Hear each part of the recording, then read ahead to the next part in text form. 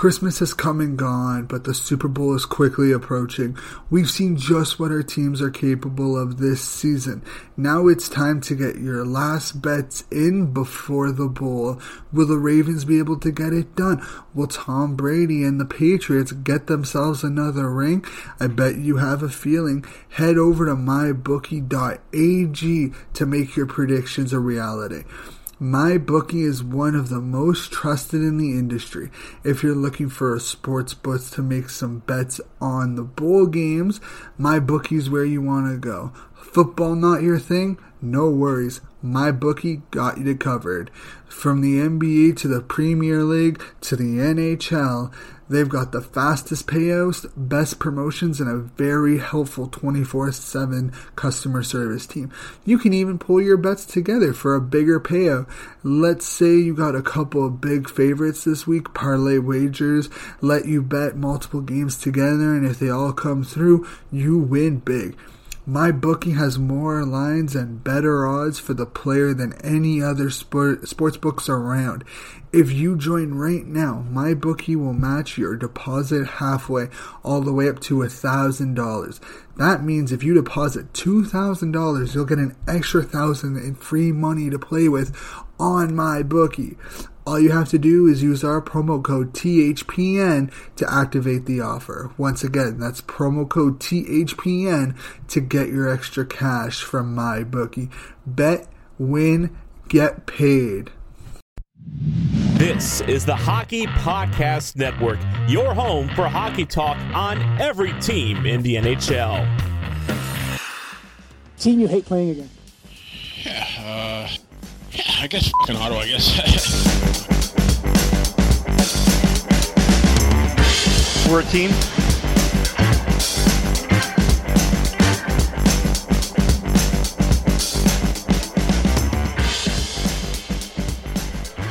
Hey, it's Shane. Welcome back to another episode of the Frozen Biscuit Podcast. We are almost at the halfway season for the episodes. This is episode 37, 38, I believe. Oh man, that's a lot of episodes. Kind of lost track, not gonna lie. I just keep them coming. I love it. But, you know, we're over halfway through the season for the Senators. We only have about just over 2 months left of the regular season before the real fun begins. Obviously, we're going to talk about the New Jersey and the Buffalo game. We're also going to talk a little bit about Belleville and what the next couple of months can hold for both clubs a little bit more, because we talked about it last episode. But with that being said, you know, we'll take a look at the New Jersey game, which defensively wasn't the greatest, giving up 53 shots. You know, you could have made an argument that we got lucky about getting even to an overtime, let alone a shootout. But, you know, 2 shorthanded goals by Nemesnikov and Tierney, not even 40 seconds later, or apart. Hainsey got on the board, and so did Brown and DeMello, which is nice. Tyler Ennis is continuing his torrid power play streak. He got another power play goal assisted by Tkachuk and Batherson. But, you know, the start of the game was definitely Hogberg. 50 saves on 53 shots. Yes, he allowed in the two goals in the shootout to Nikita Gusev and Jack Hughes, but really, he's not the reason why we got to overtime. He's not the reason why we got to a shootout, and I mean that as in we should have won in regulation. You know, the third goal was Palmieri was left alone in front, and it was just a tap in after Bratt knocked it loose, and we can't have those mistakes. Obviously, it was a chippy game. Tkachuk beat the crap out of Subban, which was great to see. Good thing Bora was healthy after taking that stick to the eye. That was my biggest concern. But overall, it was a decent game, not overly the greatest game. Definitely a lot of missed power plays for New Jersey on the head end, which is weird because, you know, I do the New Jersey podcast. But that being said, they got away with a lot. And, you know, we could have done a lot better. Those jerseys, swear to God, those jerseys are the worst thing to ever happen to Ottawa. Those jerseys suck. They are horrible, and I want them gone. I think they're bad. We don't play well in them. I hate them. But that was the first game back from the All-Star break. It was our first of our double headers. And then we go to Buffalo on Tuesday night, and we beat up on Buffalo. And Anderson played really well. I will be honest, I wasn't able to watch the game on Tuesday night, but I did watch the replay of it since I did record it. But overall, Ottawa played decently. Again, 3 power play goals. Mike Riley getting his first. Batherson got in on another Ennis one, as well as the Mike Riley. He had 3 assists. Just 2 assists, my bad. He had 2 assists against Buffalo, which is fantastic. Chabot and Tkachuk got on the board with Pajot's 20th. Riley gets on the board with his first. Boro gets one. And Nikita Zaitsev gets his first as a Senator. So both Riley and Zaitsev got their first. Obviously, if you haven't seen it, which you probably have, they weren't really sure who to give it to. It was either Tierney or Zaitsev. But it was overall a very good game, I found. Definitely don't think it was the worst played game. We could have probably played a little bit better. 3 for 4 on the power play is fantastic. Through 30 hits. We lost in the faceoffs, only 46%. We put on 39 shots. So, seeing Duclair and a goose egg again, even though he had 9 shots on goal. So, I feel like for him, he'll just come. He's in a little bit of a slump. Everyone has them. I wouldn't really worry too much about it. The big thing, though, is Batherson getting on the board twice. He had 4 hits, 15 minutes of ice time. Not bad. Not bad. Colin White's getting up there. He had 17. Pajot had 17. Nisimov only had 11. Ennis had 14. Tierney with 15. Schlappick with 10. The interesting thing is Chabot has dropped down to about 23, just over 23 last game, as well as, obviously it's a little bit inflated because of the overtime, and he almost cost us another overtime, which I would have been more annoyed about, but he only played 25. Having Riley, Riley only played 18, Zaitsev played 18, Boro played 16. Obviously, he missed some shifts due to the injuries. And then Hainsey played 21. So, realistically, Zaitsev played 4:09 in shorthanded time on ice. DeMello was 4. Boro Ricky was 4. And Ron Hainsey was 4:09. So, that's what's going to happen. It's not very uncommon. So, but seeing Chabot at that, 20 to 25 mark is probably the best. But Anderson played great. He didn't do enough. He didn't do, at least in my opinion, he didn't cost us the game. He just was able to do enough to give us the win. 28 out of 30. Not bad for a team that's trying to fight back into the playoffs in Buffalo. So that's those 2 games, obviously quick because we don't need a full in-depth analysis of the games. But with that being said, we look on to this weekend. So for some reason, the NHL wanted to be so gracious for us and give us about 8 days off, give us a back-to-back, 1 home, 1 on the road, and then give us 2 days off, and then put us into another back-to-back, at home and on the road. So, we play Washington on the 31st, the Friday at 7:30, and then to start February, we play in Toronto at 7 p.m. on Saturday. So we don't even get a full 24 hours before our next game to get ready for, like, I don't know, do we piss off someone at the NHL?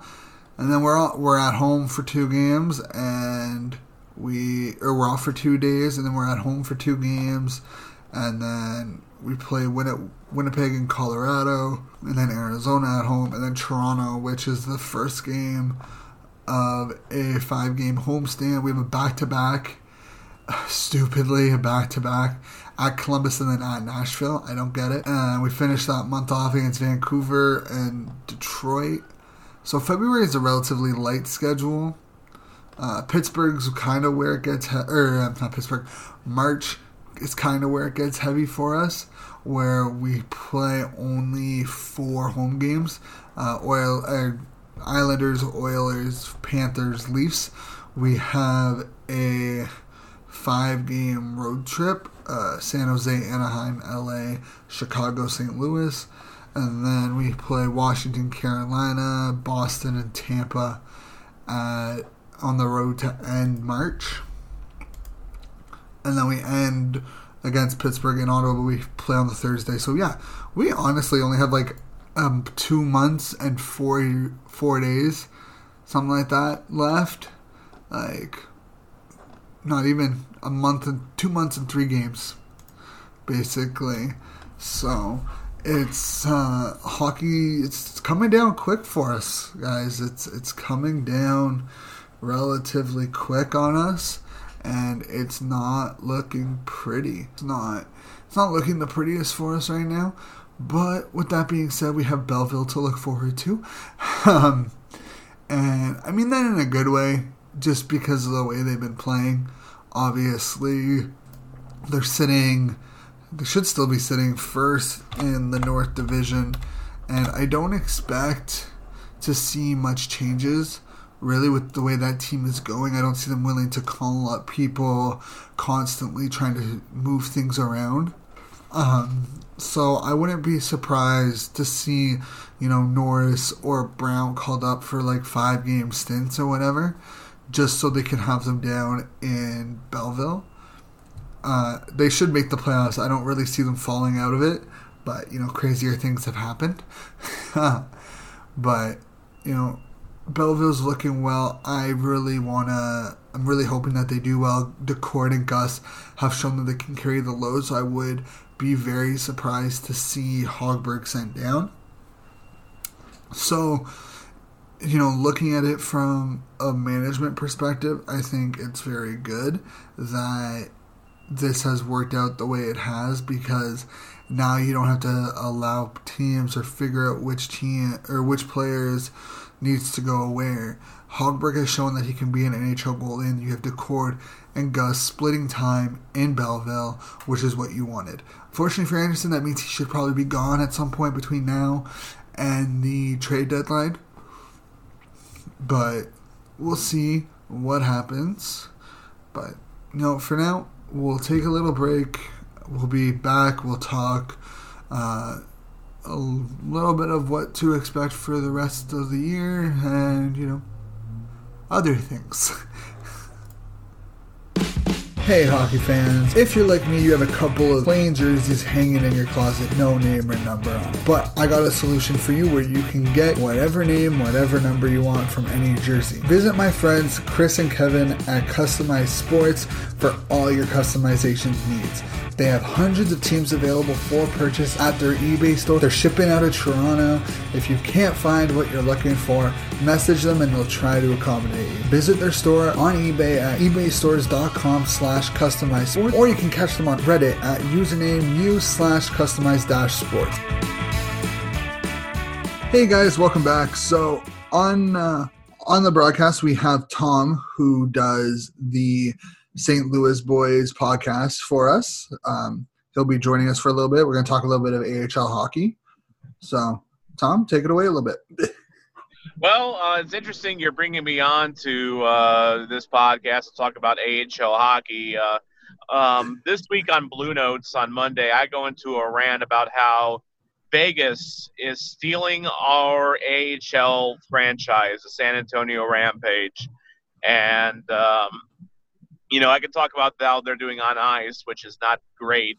But really, I think we were kind of talking before we started recording here about how, the AHL carousel, has once again come around on St. Louis, and now we have to find a new home to stash our prospects, and it kind of sucks. Yeah, because they also took the Wolves from you when they came into the league, didn't they? They did, but you know what? We were not sad as Blues fans to see the Wolves go away. The Blues were affiliates with the Wolves for a couple of years, and the big reasoning behind that was because, for the longest time before then, the Blues owned the Peoria Rivermen of the AHL, and this was like the previous ownership, I believe, before Tom Stillman come on, and they decided that owning an AHL franchise was just too much of a money pit for them. So they sold the Rivermen, and now that franchise actually went to Vancouver. The Canucks bought them, and they moved them up to, I think, Abbotsford. And then now the Rivermen exist as an SPHL team, independent league. And going with the Wolves at the time, it sounded like a great idea because the Wolves have their own ownership. They have their own management, and it costs the Blues $0 every year to have them as an affiliate. So it was a cost-saving move, and, of course, the Wolves are one of those teams that are very competitive every year in, year out. The problem the Blues had with the Chicago Wolves is that they don't like to be told by their parent club which prospects they need to give preference to and prioritize. The Wolves are, one of those teams. They like to go for that championship every single year. They like to be kings of the little mountains, of the minor leagues for whatever that's worth. But they prefer veterans and, non-attached players instead of these young whippersnappers that teams send down to them. So the Blues got very frustrated with that. And then when Vegas came in, Vegas, basically the Blues were already on the way out. They were going to hook up with the San Antonio Rampage, who were at the time Colorado's affiliates. Colorado then ended up bringing up the Eagles from the ECHL to have that kind of home-based synergy, near Denver. And so the Blues signed a 5-year deal with the San Antonio Rampage. This was 2 seasons ago. And we all thought that the carousel was done. The Blues finally have a place where they can grow and develop their own prospects and be able to kind of dictate, how they want it done. And here comes Vegas to basically rip that safety and security away from us. So now we're in limbo, Shane. Yeah, isn't there talk about KC now getting the ownership group with St. Louis, like the Blues and the ownership group with the Chiefs? They're very close, aren't they now? So isn't there talk of – because there's an ECHL team in Missouri, isn't there? Yeah, the Kansas City Mavericks are in the ECHL, and they are owned by the Hunt family, who also, of course, as you know, own the Kansas City Chiefs. And right now, the options there's really no indication from the Blues where they'll go from here. Doug Armstrong kind of put out a very gruff and blunt, we're going to immediately start looking for franchises type of a quote when the news came out about Vegas and the Rampage. There is a lot of I want to say momentum, but among the fan base here in St. Louis, I think there's a lot of intrigue about the possibility of having Kansas City as the AHL affiliate for the Blues. Partly just because, you take a look around the league, of course, when the Blues sold the Rivermen, as I mentioned, that franchise went up to Abbotsford and is now with Vancouver. That was to kind of, get the NHL and AHL team closer for the Canucks. You have, as I mentioned, the Colorado Avalanche. They ended up moving up the Colorado Eagles up from the ECHL to have a closer team there. Denver and the suburbs where the Eagles play far closer than Denver to San Antonio. And Oh, then yeah. now you have Vegas. You know, their affiliates of Chicago Wolves halfway across the country. They decided, you know what, it would be really awesome if we had our own AHL affiliate in Henderson, which is a suburb of Vegas. They have a rink for it. It's ready to go. And so they were just looking for an AHL team that was kind of down and out and, you know, would be interested in selling. So the Rampage, yeah, they were owned by Spurs Entertainment, but I never ever really got the indications the Spurs were really serious about the Rampage. Of course, they're going to prioritize the NBA team, you know, over this, you know, ragtag, you know, hockey franchise in the minors. But getting back to the Hunts, you know, kind of got off track there. So a couple of years ago, there was a lot of talk and a lot of rumor that the Hunt family was going to try and move the Kansas City Mavericks up to the AHL, very similar to what the Colorado Eagles did. And this was right at about the time the Blues and the Wolves were going through that messy divorce.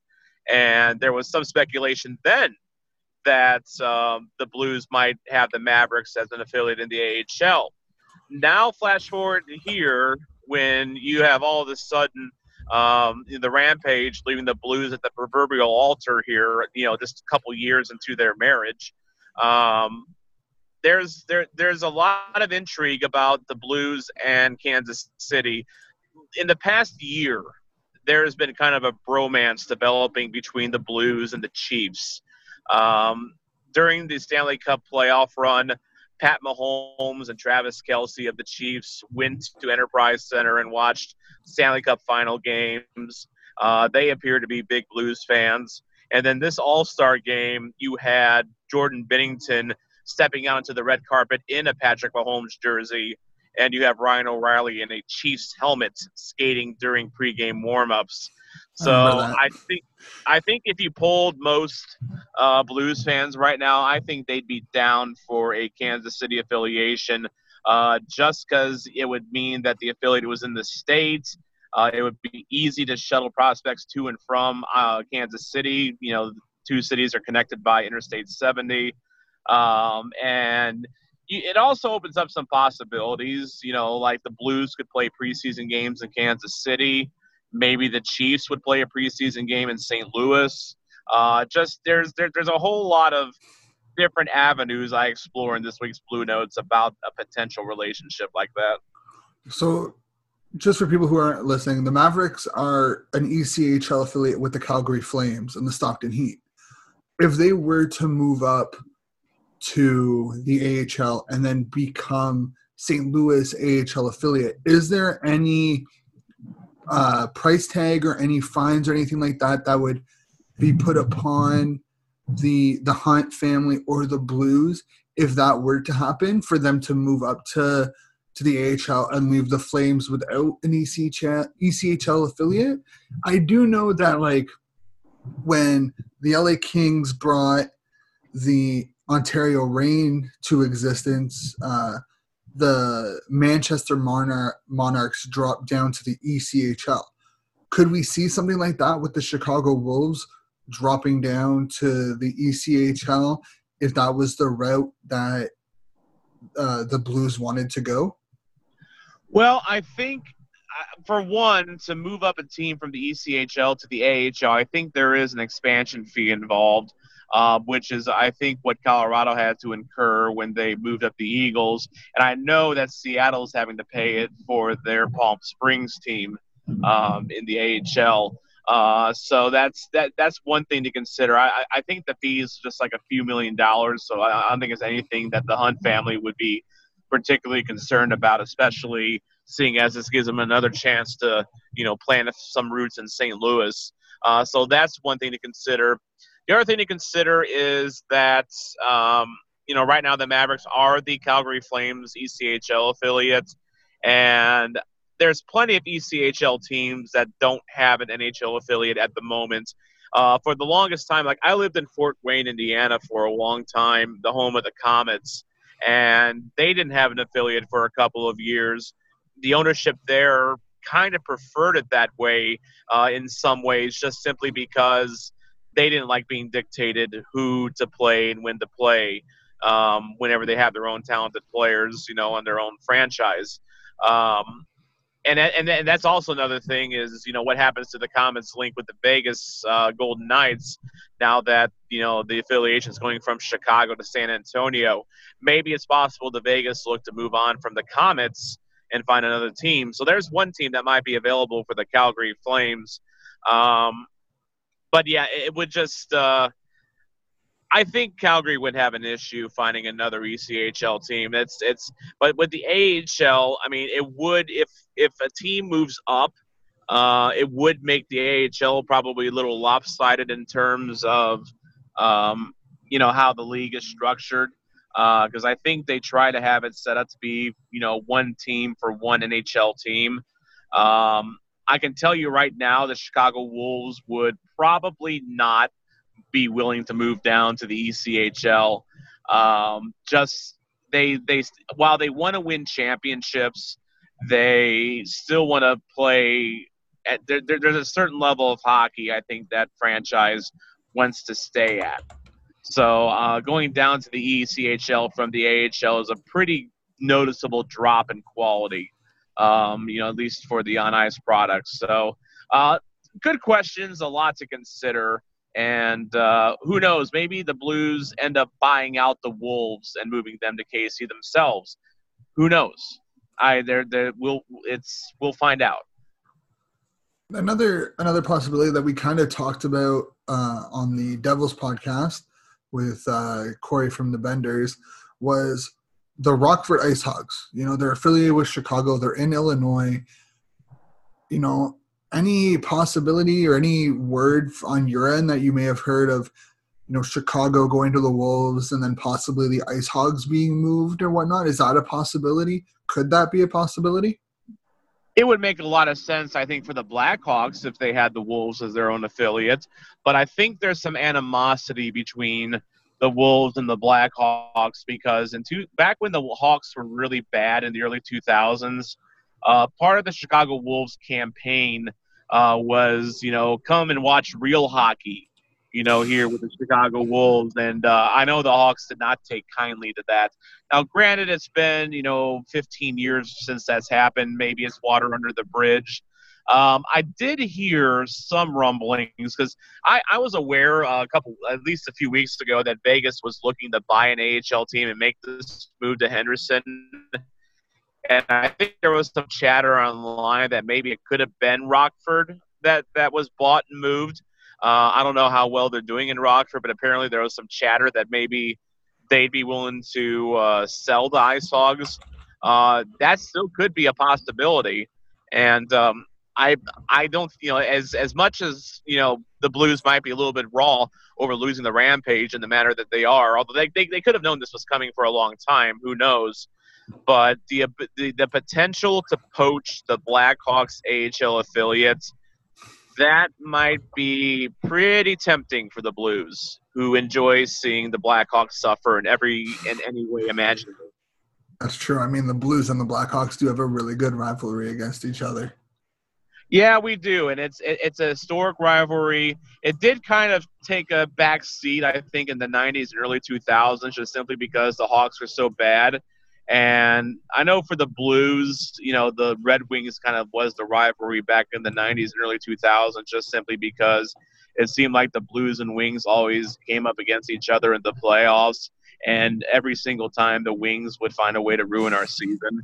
Don't forget, who can forget Gretzky had it, lost it, and Yzerman clapping that slapper by John Casey, and that famous goal in Game 7. I still have nightmares over that one, Shane. Yeah, I have a couple of nightmares of my own of goals that should not have gone in, but they did. Put it this way, I was 11 years old when that Yzerman goal happened, and up until that point, I had not cried over the result of a sporting event until then. Yeah, I remember the game-winning goal in Game 7 in 2003 against the Devils. That was not a pretty day. It was not a pretty night. I know which one you're talking about too. Yeah, it was bad. Bad. But thank you for joining me. I know you're a busy man. You are on your way home from a weekend of hockey, so I will. Yeah. Currently, as I'm recording this, we are about to pass the exit for the sprawling metropolis that is Lexington, Illinois. Who up until about 2 seconds ago, I didn't even know that was a town. But now today I learned. But no, I was in Chicago this weekend calling games and assisting with some video camera work for the Central States Developmental Hockey League, which is a Tier 2 junior hockey league in the United States. And, a lot of Chicago teams, a lot of St. Louis teams, going for their respective championships was a lot of fun. Always fun to see the future of hockey. And not only that, but this is also kind of like, this is where the future of hockey is kind of grown, watching how these young hockey players are taught how to play the game. And maybe seeing how it translates to the NHL years down the road. It's always a fascinating thing to see how the game evolves, because a lot of how NHL players play nowadays really is grown at the junior level, and it really just depends on how they're being coached. Yeah, that's true. How long of a drive is it from where you're at to Chicago? Like where you're at in St. Louis to Chicago? So we were in Romeoville, Illinois, which is a southwest suburb of Chicago, kind of more towards Joliet. So that probably saves about an hour of driving right there, because Chicago traffic is an absolute butt. I believe it. But I would say we're probably anywhere from 3.5 to 4 hours, just kind of depending on traffic and weather. A little rainy tonight, but not too bad. That's not bad at all. That's less than a trip to Toronto from Ottawa. For the same time, actually. Well, yeah, I mean, and I complain about Chicago traffic. I hear Toronto traffic is a completely different story. Toronto and Montreal can get pretty hectic. If you can avoid driving to either city, like if you're up in Canada, I mean, I recommend coming to visit. I would avoid driving in Toronto and Montreal as much as possible. Well, a couple years ago, I visited Buffalo and Niagara Falls, and I decided to, in my way back to Indiana, go through Southern Ontario, which, by the way, if you're ever driving through Ohio, that's basically Southern Ontario right there. But I kept, when I crossed into Canada, it was my first time I was ever in Canada. It felt really cool being in a foreign country. But I kept seeing like the skyline of Toronto off into the distance, across the lake. And I kept thinking, wonder if I should swing up there, And then I remembered, just some horror stories. I have some friends that live in Toronto, and they kind of warned me. It's like, dude, if you ever come to Toronto, you're going to be stuck in traffic. It doesn't really matter where you are. So keeping that in mind, I was like, you know what, maybe another time. Yeah. Usually, like if my friends and I go down and if we drive, we'll catch an Airbnb that has a driveway. We'll park, and then we'll train anywhere else we'll go. That's smart. That's pretty much what I did when I was in Washington, D.C. a couple months ago. That's another city where traffic just absolutely is a nightmare, And then so I didn't even for that one. I didn't even bring a car, I flew in. And I just kind of Ubered around everywhere. But thankfully, Washington, D.C., if you ever come to the States and you visit the nation's capital, one of the most walkable cities that you'll ever be in. You actually, it's a city that is laid out and structured in such a way you actually want to walk everywhere. It is a bucket list city for me to go to, catch a Capitals game. So I will hopefully get that done in the next couple of years. And I cannot imagine that Toronto is nearly as walkable. Oh no, Toronto is very walkable actually. Isn't it? Okay. Because everything's kind of like situated together. Like if you're going, like all their sports arenas, like all their stadiums are like with each other. Like you can walk from the Rogers Center where the Blue Jays play to Scotiabank Arena, whatever it's called now, and catch a Leafs game. And then you can walk to Ripley's Aquarium. So the downtown core is very much walkable. It's just busy. Not bad. And yeah, Toronto's definitely one of those places on my bucket list as well. I do want to see a Leafs game. I don't care who they're playing. I prefer to be the Blues, but I just want to catch a Leafs game just to say I've been. But I know that's a pretty pricey ticket. Oh yeah, I want to go to like Montreal. If you're gonna if you don't want to go anywhere but Ottawa, I do recommend you come for a visit because Ottawa's especially like late summer, early fall. Ottawa's a very pretty city. It's an underrated city. But like Montreal during the summer, if you want to go like somewhere that's walkable, St. Catherine Street in Montreal, the best place. It is so fun. There's so many different things going on down that street. There's no cars on it during the summer. It's completely just pedestrians. It's fantastic. Now, this is a completely ignorant American talking here, but I've always been kind of worried about going to Montreal because I know next to no French. Will that be a problem in Montreal? No, I speak a little bit of French. I'm not 100% fluent in it anymore. But if you are, like, I didn't know a lot of it, or I didn't remember a lot of it. So you just go up to most people. Most people in Montreal are bilingual. A lot of them do speak English and French. It might be broken English. But all you have to do is go up and ask if they speak English, and if they don't, they'll go get someone who does. They're the stereotypical Canadian of like they're super friendly. You just go in, you politely say, "Hey, I only speak English. I don't know French." And if they can't speak English, they'll grab someone who can, and they'll help you out. Awesome, yeah.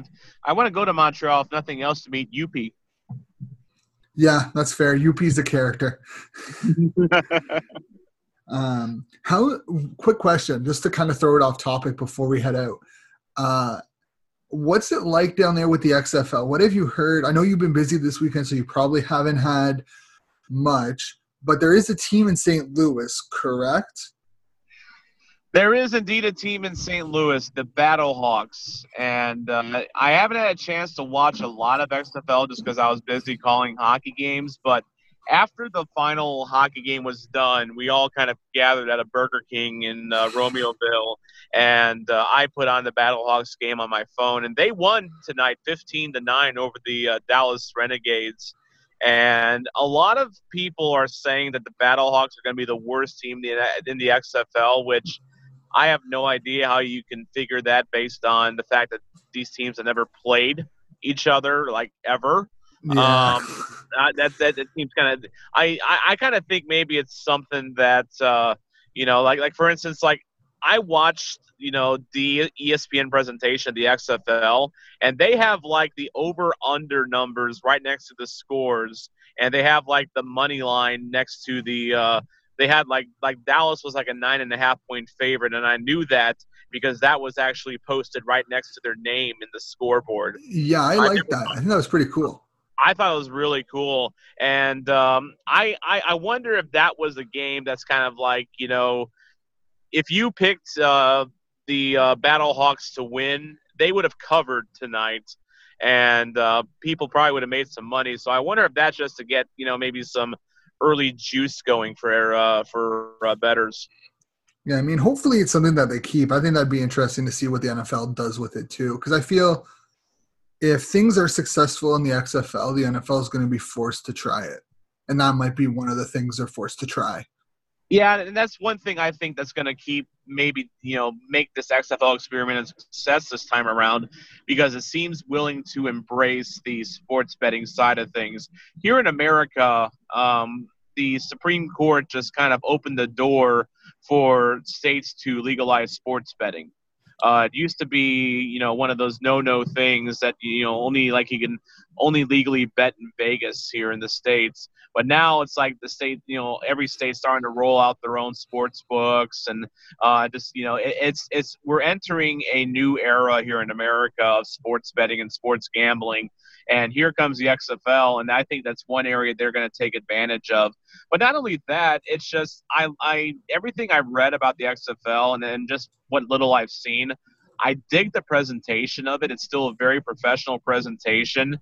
I like the fact they let us go back into the replay areas and like actually watch along with the review official as he tries to determine, like if it was a catch or anything like that. They mic up the quarterbacks, they mic up the offensive coordinators, the play callers. So like in between plays, you hear that chatter going on between the players and the coaches. It's doing a lot of things I really like, and I think it's got some staying power this time around. It seems like they've had that extra year to kind of think things out and develop. Whereas the AAF came out, with very little plan and they died a terrible, grisly death. I think the XFL's got some staying power. I'm with you though, and I kind of wonder, like, at what point, if the XFL remains successful and they start chipping into the NFL a little bit, at what point does the NFL juggernaut just say, okay, Vince McMahon, here's a blank check, you put in a number and we'll buy your league? Yeah, and then they'll ruin it. Oh, because it's the NFL. It's what they do. Yeah. As a Canadian, I'm not necessarily biased, but I find that if the NFL incorporated a lot of the CFL rules, it'd be a lot more fun to watch. Oh, definitely. Well, and as a St. Louisan, who got screwed over, by Stan Kroenke moving the Rams to LA and the NFL basically being perfectly complicit in a scheme, to get the Rams back to LA.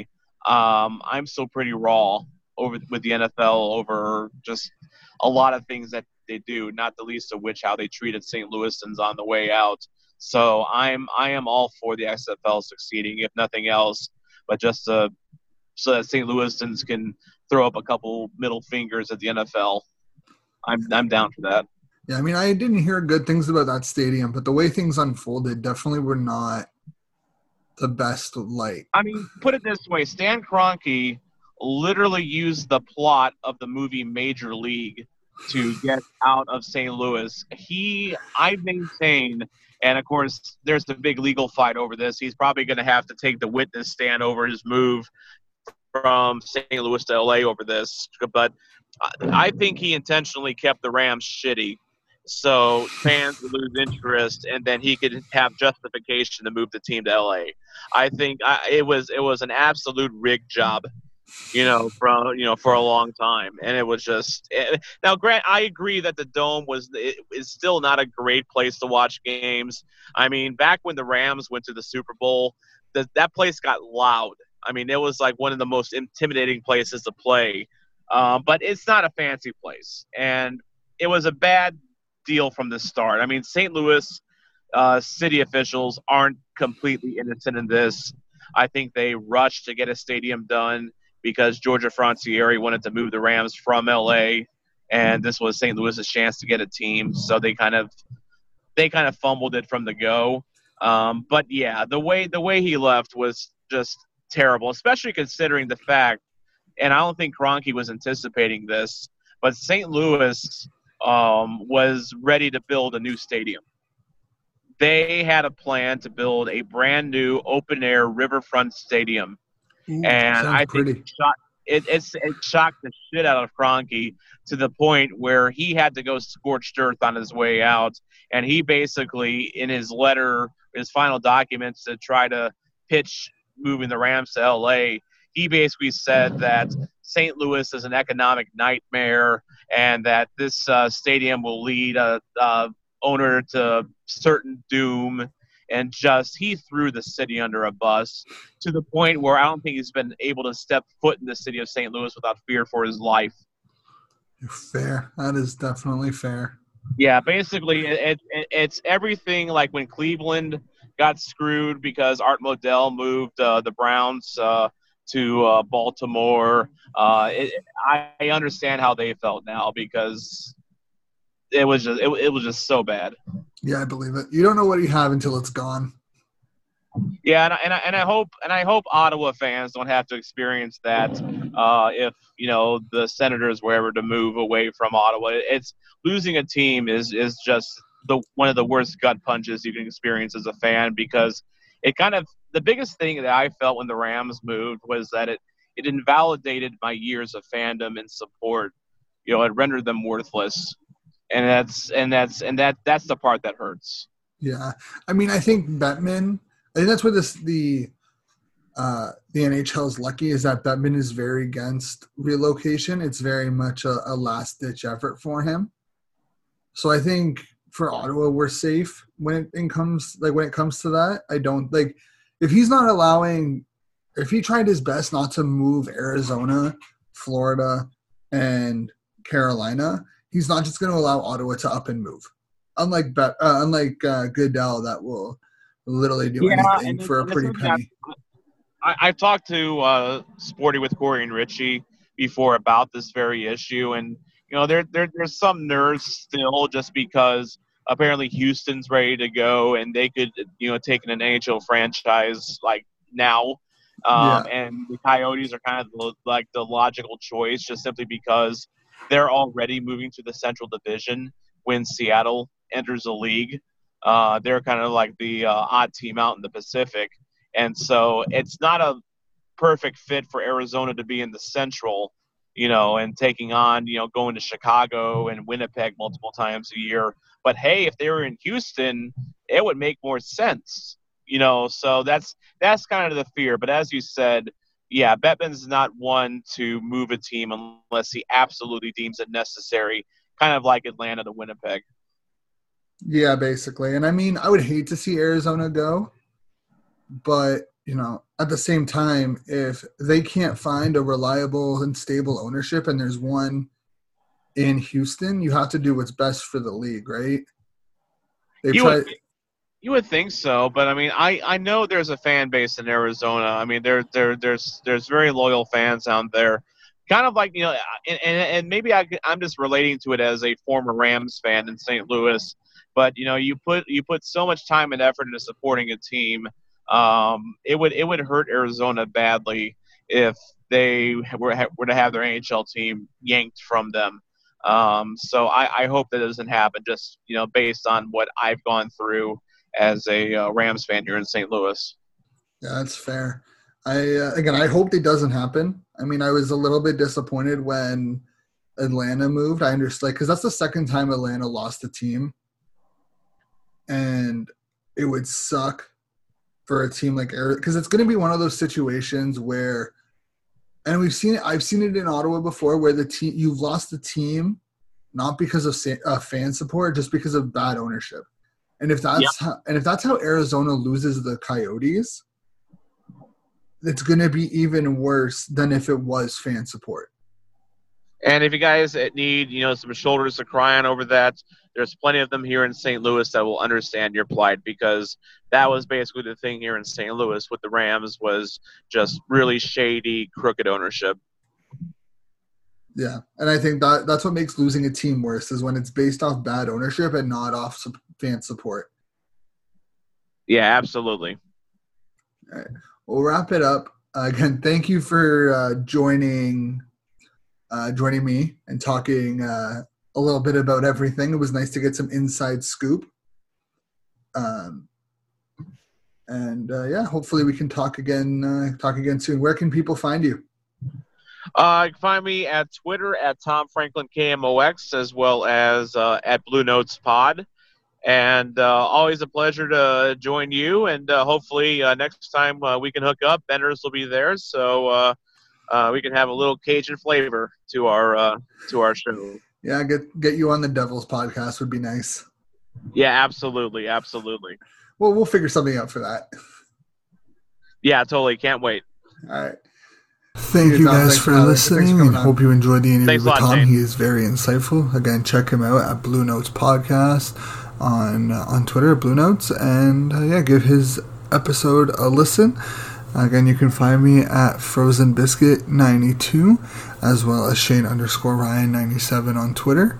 I hope you all have a wonderful night or wonderful week. We will catch you on Thursday with a brand new episode of the Frozen Biscuit. And hopefully, we play Colorado, and hopefully it's a good one. Have a good one, guys. See ya.